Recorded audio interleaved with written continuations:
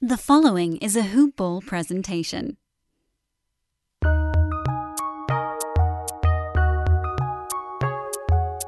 Welcome to the Fantasy NBA Today podcast.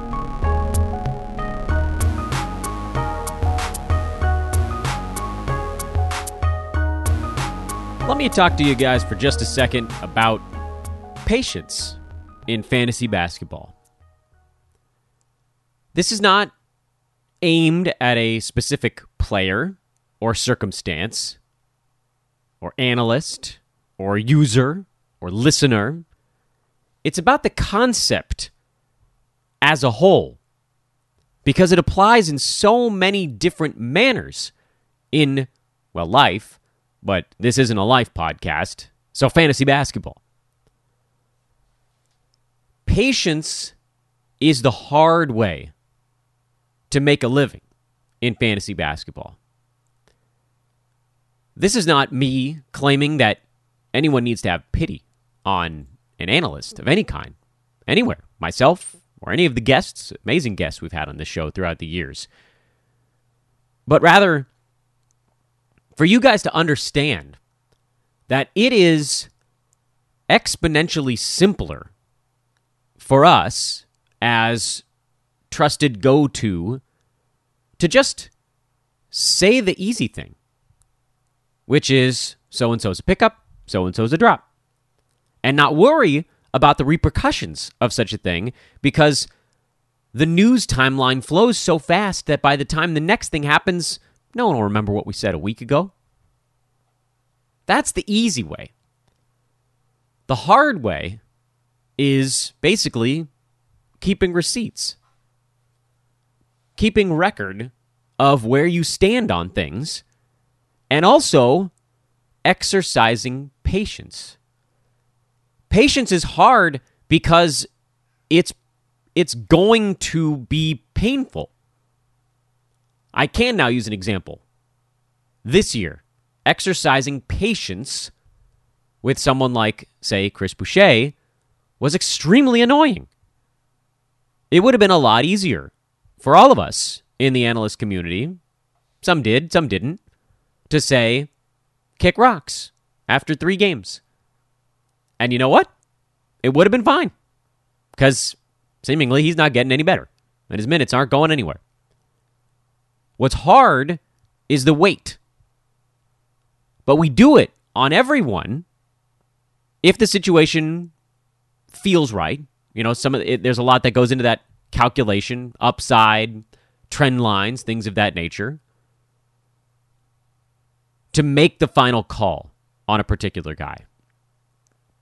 And we've advised different levels of patience in different scenarios. With a guy like Boucher, what was the harm in waiting an extra week? With a guy like Rob Covington, what was the upside now in waiting the extra week?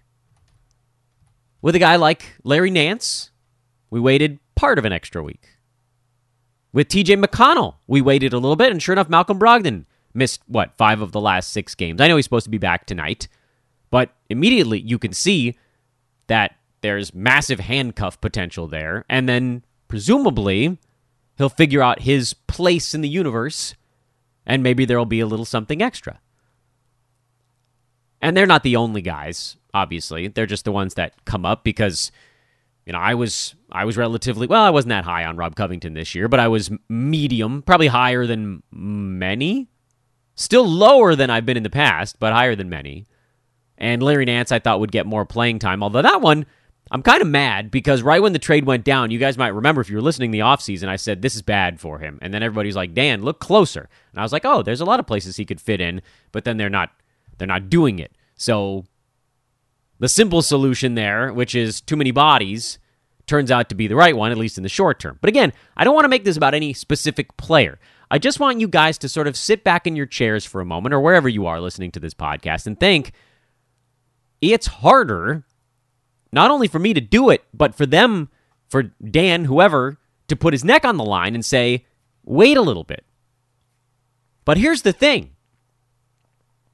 We really only need one of the weights, the short weights. These are not like wait 2 months to pay off. This is what it drives me a little bit crazy. This isn't so much a rant here at the beginning of the show as like, let's all understand where this thought process comes from. As someone like an Alperen Sengun, who's number 209 right now, but based on how a lot of the community views him as, budding superstar, you'd think he's right around the corner from being a top 75 guy. Really think about this. Like, in a 12-team league, once you get outside the top 120, everybody's exactly the same. They're guys that you effectively shouldn't be starting, more or less, even in competitive ones. Less competitive ones, you probably want to set the bar even a little bit earlier. Once you're outside the top 120, it doesn't matter. So the thought process here is, well, I'll sit on Alperen Sengun because we know the trend line is pointed up. Okay, that's fine. I won't sit on Chris Boucher because he's been bad and I see no path out of it. Okay, all of that makes sense, but effectively you're doing the same thing because neither one of those guys has been startable so far this year. And that's not to compare the two because one, Boucher was getting drafted in the 80s and Sengun was being drafted about 30 slots later than that, 40 slots later than that. But the point is the same. We're much more willing to exercise patience with something that appears shiny, or maybe even where the expectations were lower, and we know that there's something way off in the distance. But the result is the same in the short term. You have guys that you can't really play. So then when I say it's easier to just say cut a guy, I mean that on all of these fronts. It's easier to just say cut Alperen Sengun, which, I don't know that I necessarily advised picking up anyway, because as the case with a lot of rookies, we're a little ways away from seeing value. But it is harder to hang on. And it's harder because the abuse is easier and the payoff is less. It's almost like for an analyst, it's a lose-lose. And yet, we're doing it anyway. Let me explain myself to you on that front, and then we can dive into some of the real stuff today. For an analyst to say, hang on, don't drop a guy who's playing poorly, when maybe there's a path out of it, but it might not be a great path, what that analyst is doing is basically making you do something you don't want to do. So I'm already pissing you off. I don't want to do this, Dan, but I'm going to do it for you. But I'm annoyed with you about it. And then if the payoff isn't there, then you're doubly annoyed because you're like, well, I could have dumped this guy a week before.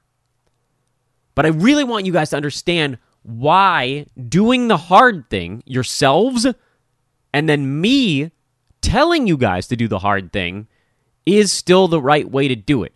Because if something sneaks through, a couple of years ago, it was Nikola Jokic. Don't forget that, guys. Last year, it was Rob Covington. He's back there again. Remember last year, he shot about 28% the first 4 weeks of the year. He was outside the top 130. Everybody said drop. We said hold. And then what happened? Top 40. Yeah, an injury to Yusuf Nurkic helped him kind of get on track. But even once guys came back, Covington was still kicking around in that 60 to 75 range. And he was number 20 by totals over the course of last year. Do you know what you would have been thinking if you had dropped that guy? Honestly, you probably would have just forgotten it happened. Because that's why it's easier.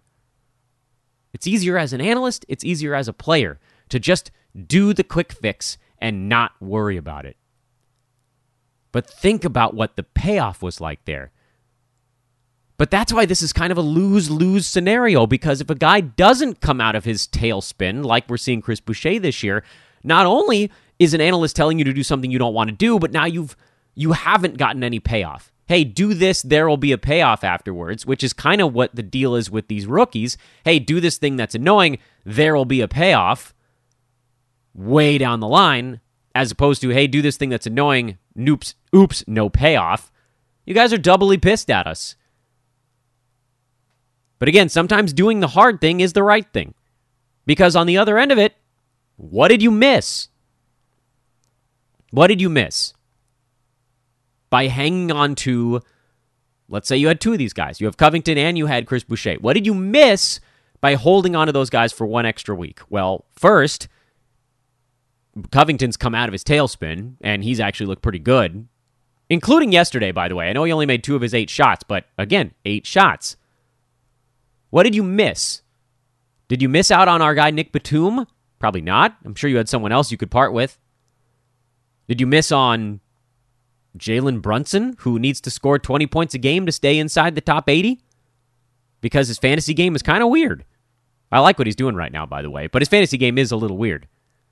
What did you miss by hanging on a little bit longer? I want you to view a lot of your moves from today until the end of time by the upside versus the downside. I get so many questions that are like, who should I play tonight? Should I stream Shake Milton or should I stream George Hill? And I'm like, it doesn't matter.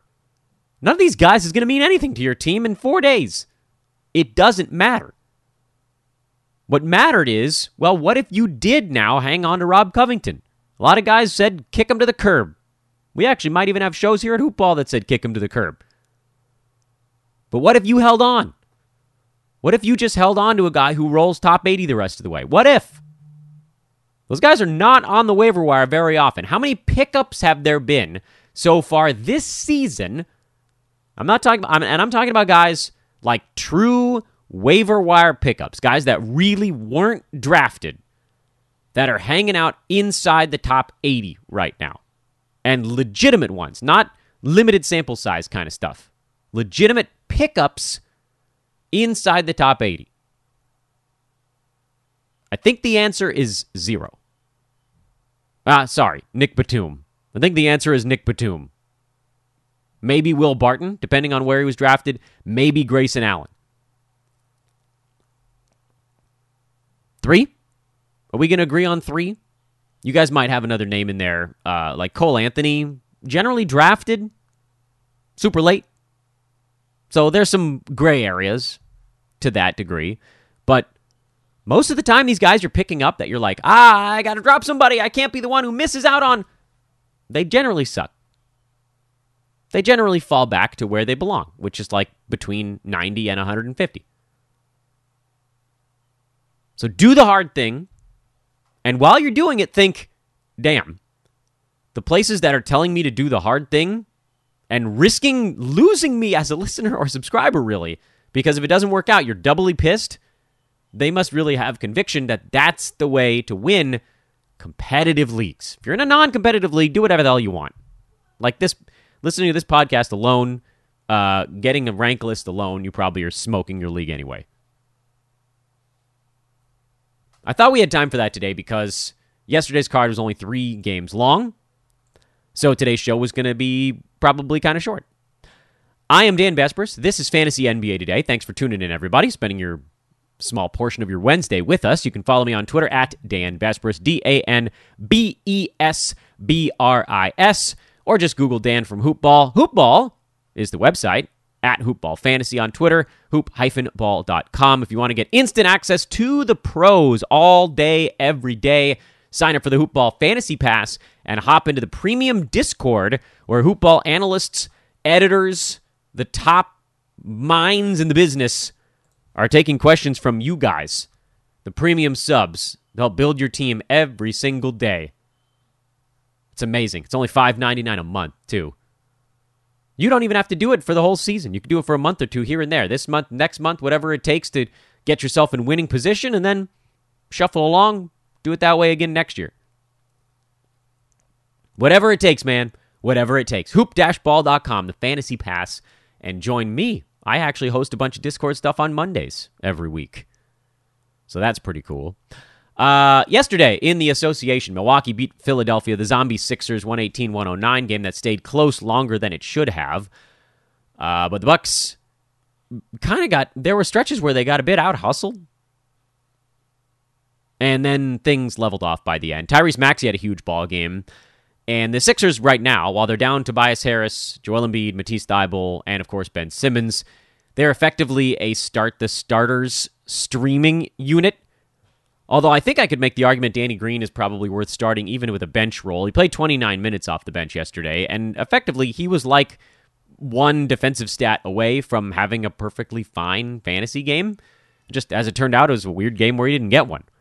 But Maxey's a go. Drummond's a go. Paul Reed, when he's starting, is on the fence. He had 5 defensive stats. I don't know if that's a repeatable thing, so I might take back what I said about start the starters and say Paul Reed is kind of maybe a little bit of a deeper league guy. Shake Milton, start him if he's starting. Furkan Korkmaz had a horrible shooting game yesterday, but generally he's a start him if he's starting kind of guy as well. On the Milwaukee side, Drew Holiday slowly trying to get his legs back. Shot's still not there, but 7 boards, 6 assists, 2 steals, 2 blocks. There was a lot of Twitter activity last night that Drew Holiday was putting people in defensive lockdown, so he's beginning to get it back together. Giannis, well, what can we say? The free throw stuff just bounces around every day, bounces around, and he goes as his free throw goes. He's back down to number 16 in 9-cat after when he was shooting 71% at the line like 2 games ago, he was number 9. Back down to 69%, he's number 16. This is Giannis. Get used to it. It's why he's not a first-round guy on a per-game basis. He's a really, really good second-rounder because he does some pretty remarkable stuff on a basketball court, and he might very well be the best player in the world right now, but he still can't shoot free throws.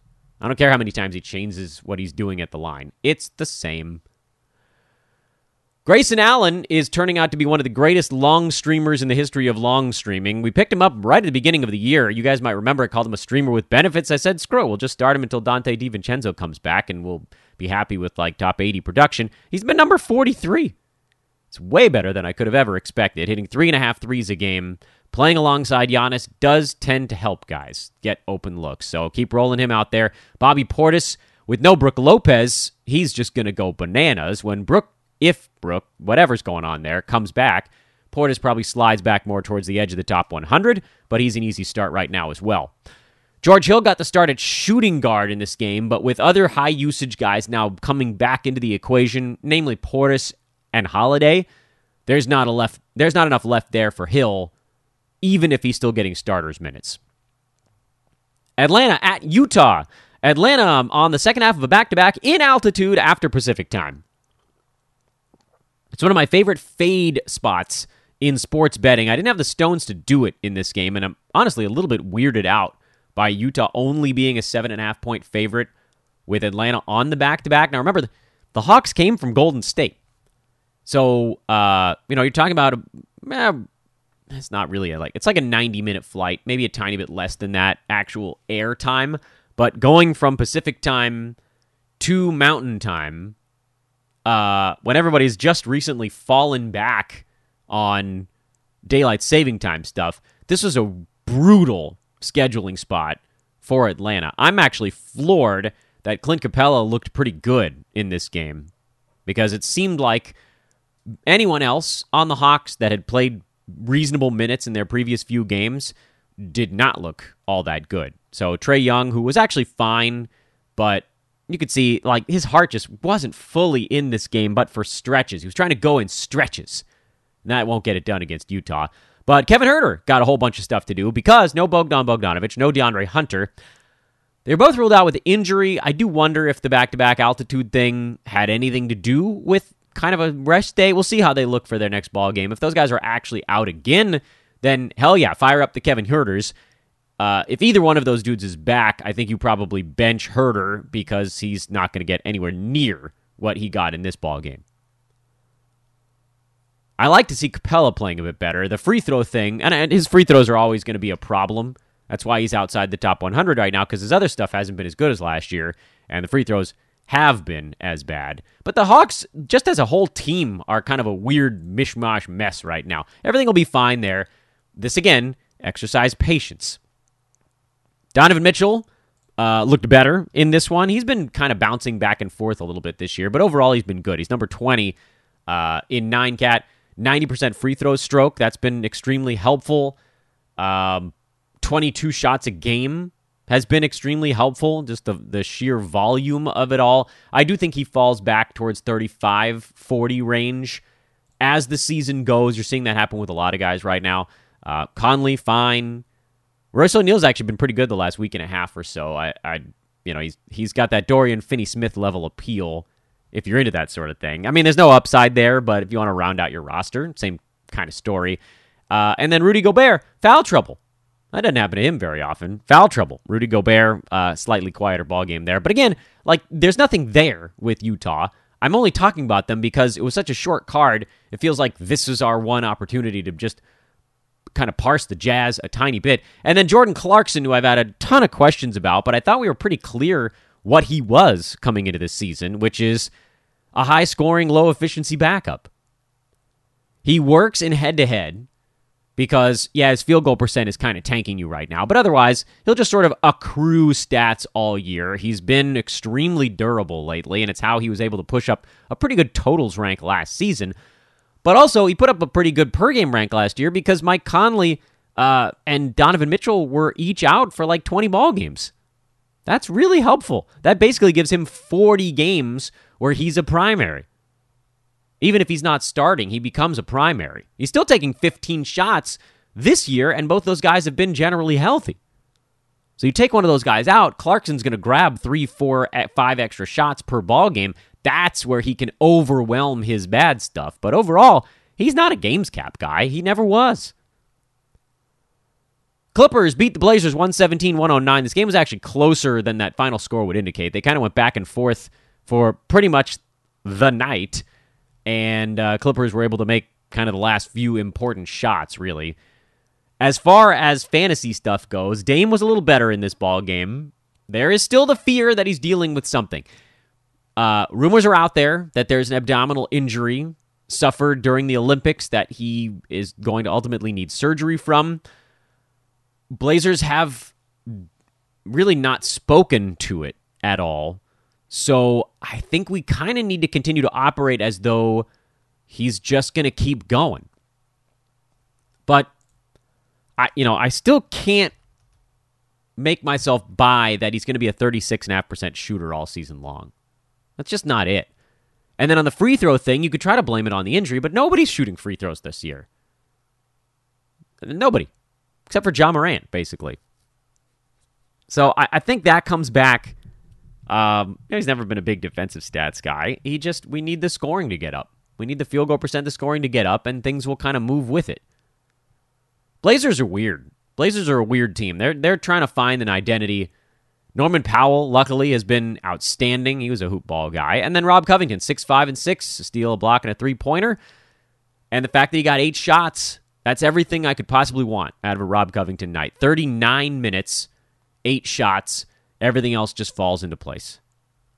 CJ McCollum has predictably cooled off after his torrid top 15 start to the year. He's now back in the 40s, kind of where he belongs, and he'll bounce probably back and forth between 25 and 65 all season long. CJ, you can set your watch to it. And then Larry Nance, basically season low here. 9 minutes, you can move on because he's just splitting the power forward minutes with Rob Covington right now, and that's not going to work.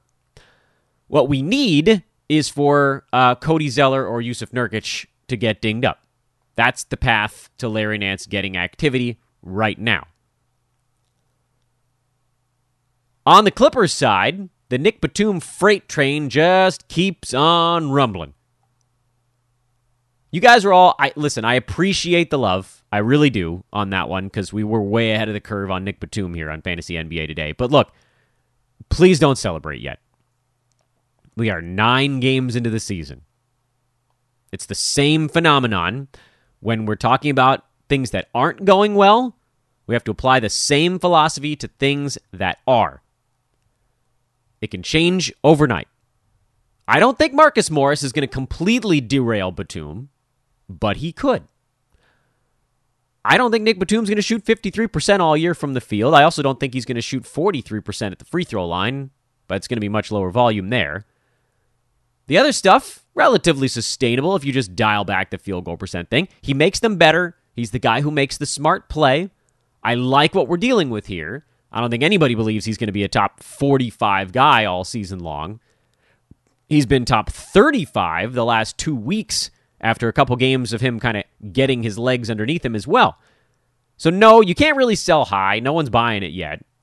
If you could get a top 75 guy for him, I definitely would do it. I just don't think you can. Other notes on the Clippers. Reggie Jackson. Shots starting to come around a little bit. And this is always what we talked about. He's now up to number 115 in 9-cat after being about 30 slots back of that 2 games ago. His shooting is up to 39% now. And this is always what we were waiting for. Every percentage point, his field goal percent goes up. He jumps about 15 slots. Get him up to 40%, he'll be number 102. That's roughly 15 slots ahead. Get him up to 41%, he'll probably be number 87. And it'll move like that for him, although it'll slow down a little bit the farther you get. If he gets up to about 42, 43% shooting, he's probably a top 80 guy. That's all that needs to happen with Reggie. Everything else, right in line.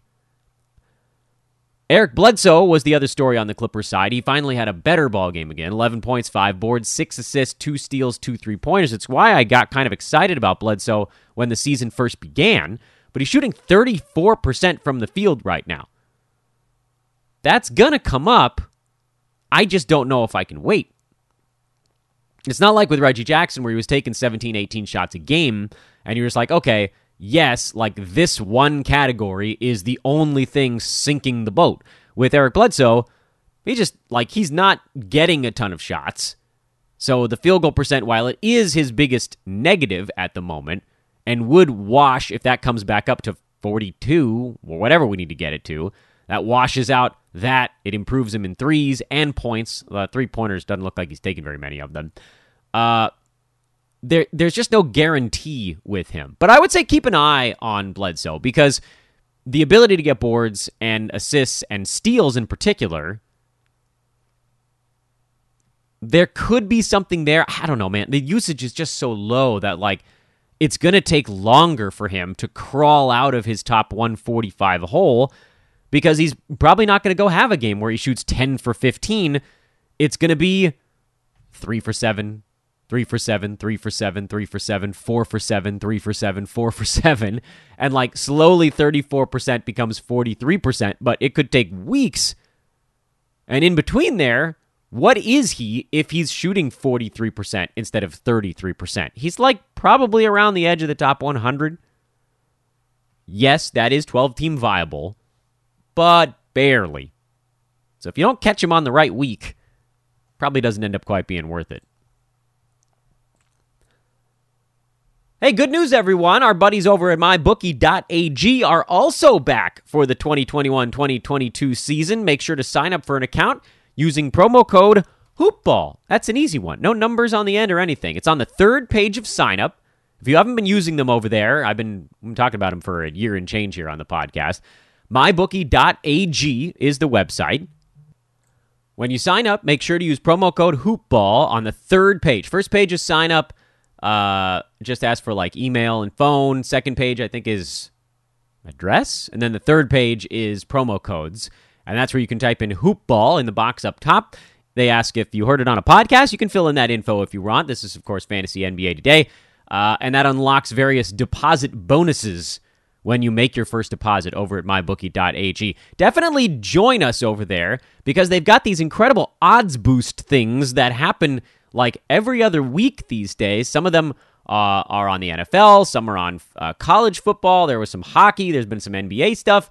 I'll tell you right now, over about the last 15 or 16 months, on odds boosts alone, there are some of us that, and I skipped a couple and other people did them all or whatever, if you picked the right ones and maxed them out, it's been $400 or $500. That's amazing. And you don't even have to place any other bets. You can cash out $400 or $500. I am giving you, that's effectively $350 a year just to hang out with me on mybookie.ag. So get in there, make that first deposit, put in $50 or whatever it takes to make sure you have enough for the odds boosts, and play along with us. If you want to do the freebies from our guys over at Hoopball Gaming, you can do that as well. But again, that's mybookie.ag. Promo code is HoopBall. Basically, the entire NBA goes tonight. It's 4, 5, 6, 7, 8, 9, 10, is this 12, 13 games today? It's something nuts. 13. I think there's, oh my God, is that a card? Rather than go through the homework and what to watch for stuff, let's just do that on social media. So join me over on Twitter. We'll kind of keep the show going over there. 13 games. There's a lot to pay attention to. Might even have a betting play out there as well. So plenty to take care of on that front. And we'll keep it light today. We'll keep it light on this Wednesday. Tomorrow we'll have a lot to break down on the show. Friday's pod, I don't know exactly when that's coming to you. It might be kind of late. I've got some weird stuff going on scheduling-wise. We'll try to figure that out. But either way, we're Monday through Friday now, so it's coming at some point. And, again, no more weekends. Dan-O needs his weekends back. Anywho, please do continue to rate and review the podcast as well. Again, massive thank you to everybody that continues to do that for us. It's been quite a few of you guys. I think we're up to like 740 reviews on iTunes now. That's nuts. A couple years ago, to think that that's a number that we could achieve. That's more than some of the really big fantasy shows out there. Not all of them, but I mean, we're like number 2 in fantasy reviews on the basketball side. That's remarkable. So thank you. Thank you. Love you guys. Have a great Wednesday, everybody. I'm Dan Besbris, at Dan Besbris on Twitter. Follow me over there so we can talk about the games coming up tonight. This is Fantasy NBA Today, a hoop ball presentation. Hasta mañana.